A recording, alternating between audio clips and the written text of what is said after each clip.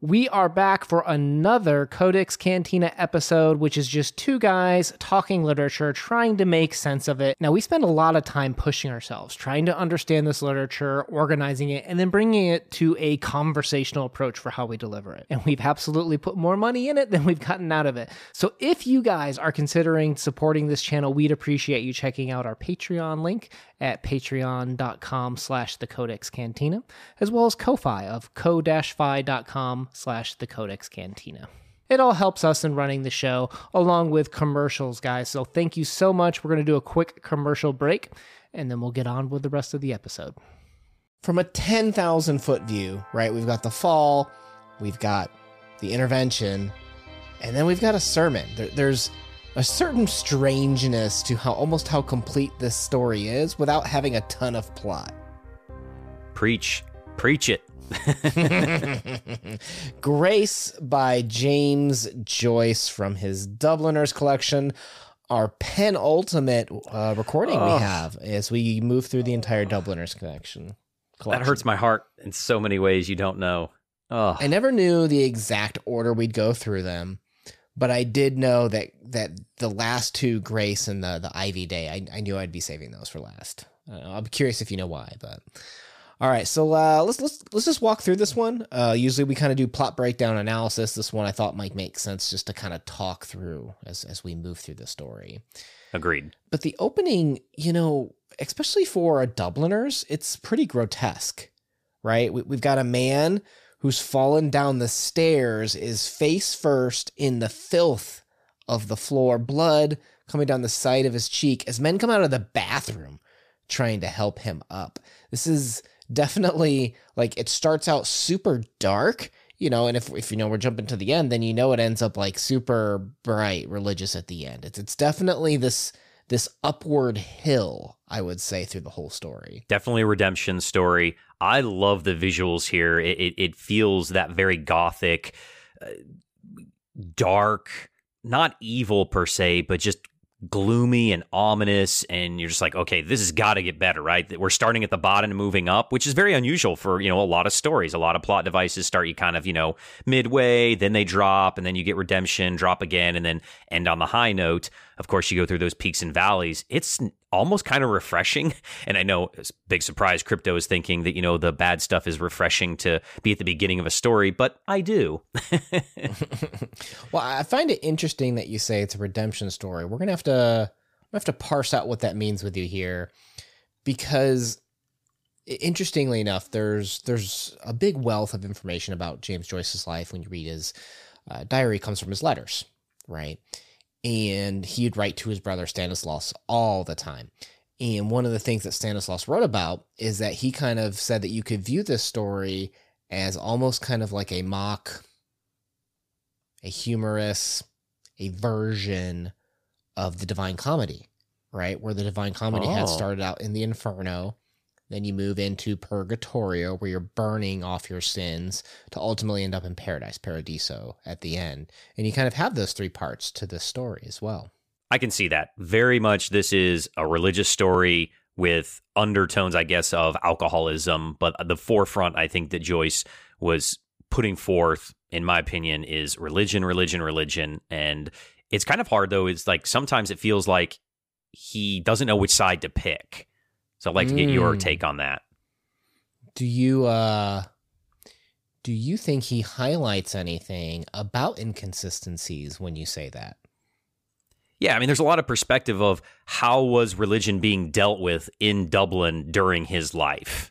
And I think we need to dive into that alcoholism too, right? Because you're like, okay, is this going to be like Counterparts, where you are the character a lot of times when you're walking through these, but this is the most omniscient and experimental, besides the dead, maybe that Dubliners gets.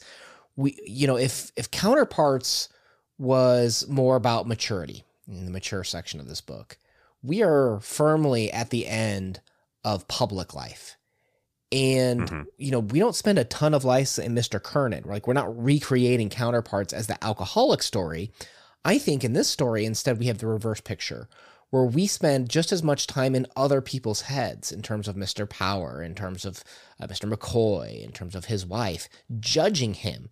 So in the same way that this is the finality of public life, so too do we see the finality of how public life judges the individual's choices. And I'm just going to throw it out there as well. You use the word omniscient, right? That we're going through all these people's heads and having all these different perspectives and views. And it's a heavy religious tone. Religion, usually referring to God or a God, usually have some type of omniscient power to know all of all time, of all beings. Okay. I don't know. Okay. I like it. Let's keep going with it. So people around the bar are just like, it's a scene, right? Whenever someone falls down, people want to see what's going on. Nobody knows what's going on. Manager's kind of worried. So instead of calling the hospital, he calls the police. Makes sense. Get him out of here. Yeah. Constable Who cares about comes, his well-being? We want to make sure there's no fights breaking out. Okay, let's be honest. He's a good proprietor, right? Yeah. So the constable gets there, takes out his notebook. Who are you? Isn't getting answers. This is what I found hilarious, is that they give the man some brandy and wakes right up. like that's the medicine that just gets him immediately like, oh, hey, well, did I fall asleep? Have you ever in your life known the hair of the dog to be more brandy? I mean, normally it's, a Bloody Mary, but woo. I gotta say that the hair of the dog never worked for me. Well, you're no Mr. Kernan then. Well, let's start here. Who is Mr. Kernan, right? Do you think he's an alcoholic? I hate that term, and it's so subjective of, well, what is an alcoholic? Is it because you think you're alcoholic or your friends think you're an alcoholic? How many drinks does it have to be? Does it affect your life? Does it affect your social life? I mean, yeah, this guy is laying down, piss drunk, bleeding, can't make coherent thoughts and tell people who he is, and he needs more alcohol to become coherent. I mean, I guess he is the epitome definition of an alcoholic, alcoholism, whatever. Yeah. Well, I think you get some more information from the wife where she's like, oh, well, he's been drunk since Friday. And, oh, Mr. Power, you're so nice. Usually all of his friends that help him out when he does this want money, implying that he does it before. So, like you said, it could be hard to throw around the big A word, but clearly, it is interfering with some type of personal life when your friends are trying to do some type of an intervention. Agreed. Obviously, he has more issues than I think just alcoholism, but that's what he's turning to try to, quote, I guess, quiet his brain, for lack of better terms, or what maybe would be acceptable for his time period. Now, with that said, there is some nuance here, because you'll notice that, in a bar, alcohol is a way to loosen the tongue, right? When we have this intervention in the next scene, you've got the missus bringing out 4 stouts. I think, enough stouts for everyone except him, right? And then even when Mr. Fogarty comes over, right, he brings over whiskey, a special glass or bottle of whiskey, right? Like there's something to be said about how, while alcohol is also, the devil's brew, this is a downfall to his life. You could see how it also is a social thing. It is a positive thing in some ways. And arguably, brandy is distilled wine. You have the religious discussion here about wine, the blood of Christ basically healing him. There's a more nuanced picture to alcohol, I would say, in this than there was in counterparts, at least. You also think about it, too, is these people are all enabling him as well. I know that maybe we want to put a lot of emphasis on his alcoholism or his problem, or that Mr. Kernan is the bad guy of the story, quote. But these people are enabling him. If he wasn't given these things, or wasn't helped out, quote, by his friends, or again, I don't want to place any blame on the wife because I think she's about the only good person in the story, then it probably wouldn't come to the point that it has. Interesting. I want to talk about Miss Kernan. Let's start with Mr. Power, though, just because he's the one that shows up at the bar, if you remember, and he takes he's the buddy, Mr. Kernan home to Mrs. Kernan, right? So Mr. Power, tell me about him. He's the young guy, I feel like, that represents the new age or he's the one that represents the money and, quote, power that's rising up in Dublin at the time, and that he's trying to help the old make it home, help the old make it through this time period, is kind of how I got Mr. Power. Do you find any meaning or humor in his name? Yeah, it's kind of funny. Like, Joyce wasn't pulling any punches. She's like, "Yep, this guy is Mr. Power." Like, all right, we're throwing it out there. No skirting around this. Yeah, and you got it right on the head there. He was described as a much younger man, was employed in the Royal Irish Constabulary office in Dublin Castle, which, for those that have been following along at this point, know that Dublin Castle, seat of power by England, that whole division is run by English power, separate from the police force. So clearly representing kind of English power and selling out to it, I guess, in a sense too. But he was also a man, if you'll notice, cared more about how he was perceived than who he was, right? He's almost kind of got like that politician-y feel of giving off on a certain appearance being more important than being, if you will. Like, there's these quotes in here. It says, he had never been seen in the city without a silk hat of some decency and a pair of gaiters. Do you think that it is coincidence, or Joyce put them together so perfectly that their yin and yang of Kernan and Power are kind of the opposite, where Kernan seems to, he's got to the point in his life, he just does not care what other people think about him. He can get sloppy junk. He doesn't care. And Powers, who that's the most important thing to him. Is what people think of him. Oh, okay. I hadn't thought about the public life reflection, right? That's kind of what you're bringing up. That's interesting. Let's think about that. So he gets brought home to Mrs. Kiernan. And does Mr. Kiernan care what Mrs. Kiernan says? Does he care what his friends say? Nope. He doesn't seem to be too caught up in his own personal, view to that point. And Mrs. Kiernan, okay, who is she? Because, she's described as an active, practical woman of middle age. And a very religious woman, yes? Well, everybody's more religious compared to Mr. Kiernan, right? Because he was born Protestant, converted to Catholic, and he hasn't been back since. So he's clearly, I would argue he almost, when we talk about the 3 B's of religion, of belonging, behavior, and belief, he seems heavily more skewed towards the belonging side. I mean, a lot of Irish Catholics, Protestants were, where you belonged mattered. And there's even an element of nepotism there. Like when I was over in Ireland here recently, I went and toured the Cork City Jail.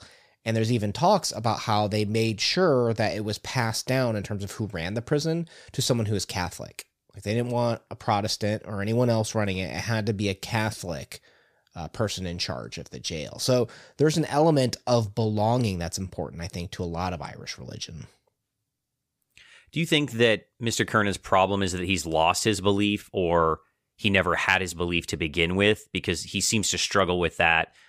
We see that, of him refusing to light the candle, for example, that he does belong in a roundabout way. I mean, they all sit around and BS about religion, even though it's so horrible and cringeworthy of how they get everything wrong. And obviously Joyce is kind of poking fun at, common people's understanding of a religion. And I think it's brilliant, but I feel like we don't have all the information, and that we're unjustly judging Mr. Kernan. And I know I'm kind of coming to his defense a lot, but I think that I got the feel that this is the point, is that he has this tragedy in his past, that he's lost his belief. And where do you go from there when you don't have that anymore, when you're at your middle age kind of, and you're trying to figure out, where does the rest of my life go when it maybe hasn't worked out exactly how you feel it should have? Well, I defend away, my friend. Do you think that a lot of these people have conflict with how they believe? Is that coming from us? Are we feeling that they need to behave a certain way? Right, because even you said Miss Kiernan was the most religious, but the narrative even said that she would believe in the Holy Ghost if pressed, that religion was a habit to her, there's a lot of words around belonging and habit. Mm. And, you brought up the point about the candles at the end. Well, if behavior mattered so much to them, then why is Mr. Kiernan bending so much of behavior to what fits his comfort level? You know what I mean? Like, he's not willing to let go of his certain expectations of what right behavior is, which is going to be a problem for him when it comes to certain views and certain expectations for religion. Right. I guess that kind of brings up the point of like when they're discussing the Jesuits, right? And I feel like Mr. Kiernan was defending them and that he doesn't know. And that comes back to your idea of belonging, right? If he doesn't know where he fits in, he just knows that it's not in this box that he's supposed to be, that he feels like everybody else is in. Well, 100%. They're bringing up the belonging as a weapon there. They're like trying to like glorify the Jesuits, right? Like they're the only branch that never reformed, and they bring up Pope 13 and some of those, so some of them like kind of like were a little bit strange, and I looked it up and I'm like, okay, well, you mentioned earlier that they were kind of waffling back and forth. Well, there's a couple of inconsistencies in their stories and how they interpret certain things. And you're like, okay, is that a mistake? And I think with how many there are and how knowledgeable Joyce is, especially when it comes to Catholicism, it's probably not a mistake, right? These are probably meant to be, these characters are making mistakes. Like Joyce knows the answer, so he's specifically implanting the characters to misrepresent religion. And are they doing that to form their own needs? Or are they doing it because they're not actually believing and behaving the way that they're supposed to? They're more worried about the belonging of the church than the actual rituals and such. Like, oh, I'm not going to do the candle, not going to do the candle. I also think it's this idea of peer pressure, even as far back as then, is that Dubliners are influencing one another, and that sometimes this misinformation as far back as 100 years ago is going to be moving around society and changing people's views and how Ireland is going to move forward together as a people. And I think Joyce is seeing that, firsthand in Dublin. So we talked a little bit about Mr. Power. How do I phrase this? That the visualizations are more important than the internal. Like, or things are not always as they seem, I guess might be another way of phrasing that. Do you feel the way that Mr. Kiernan tries to hide? Like if the beginning is the fall, the sin, the lecherousness that we're trying to cover up, and he's like, well, I can't really exactly remember who I was with. Oh, it was Mr. Hartford. Oh, that usurious lending man who works for Mr. Goldberg, right? Laying it on a little thick there. And he wants to kind of like quickly change the subject, right? He doesn't want to get too deep into what happened because I think he's trying to cover it up and present a different appearance. In the same way that, when they were trying to do some of this intervention stuff, if you recall, Mr. Power was like, well, all's well ends well. Like he would just end it with one of these sayings as soon as things started to get uncomfortable. Almost like, we don't want to get too deep under the surface. Let's just stick to, what looks nice and pretty on top. Yeah, there's definitely a tonal shift towards the end of the story, which obviously is by design, like you said, because the beginning has such a dark, tone, and then that softer tone shift at the end where, everything's hunky dory. We all made it to the end, to the chocolate factory, Charlie. Everybody's okay. So yeah, it does feel that they're trying to put this brighter spin on religion. And I don't know, I feel like Joyce was starting to poke even more fun at the issues that religion is playing in Dublin. I would 100% say that Joyce was poking at it because, Joyce had a lot of the young Goodman Brown approach to, I think, religion in Dublin, where people presented, oh, I'm a good practice, Catholic, Protestant, evangelical, religious individual. But then you have the sin, you have the failure, and, we know that man's going to fail. Like there's no one that lives a perfect life according to the Bible.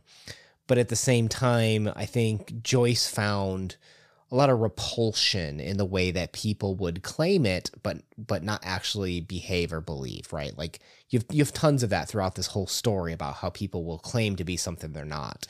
And as a result, they fail to actually improve their situation because they're more worried about appearances than actuality sometimes. And we get to that idea at the end of appearances. The end of the story is, to me, comical, and maybe it wasn't supposed to be funny, but then you have it being preached as a businessman, and I felt like an accountant just fell into the story and was like, yep, JC was the best accountant ever, and he tallies the souls. And I'm just like, wait, what? And it feels so jovial compared to how, like, real and in the murk the whole story felt with this alcoholism and this belonging and this belief and this, real life that you see Mr. Kernan struggling with his faith and his friends and his family. And now suddenly this guy is cracking jokes about Jesus and counting the soul tallies. I'm just like, whoa, Joyce, you really pulled the rug underneath me at the end here. And it's a brilliant move because it sticks with you. Yeah. So Father Purdon, do you know where we made a reference to it? I think very briefly in 2 Gallants. I think I mentioned this. Do you know where Purdon Street or what's on Purdon Street? Really, really old church.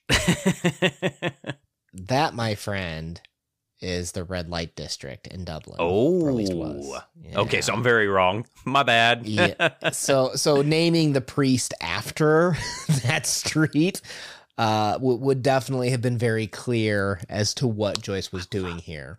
Oh, I love it. I'm glad you taught me that. And the way that the priest is to your point, like, hey, businessman to businessman, right? Like there's this one quote. He said, he told his hearers that he was there that evening for no terrifying, no extravagant purpose, but as a man of the world speaking to his fellow men. He came to speak to businessmen, and he would speak to them in a businesslike way.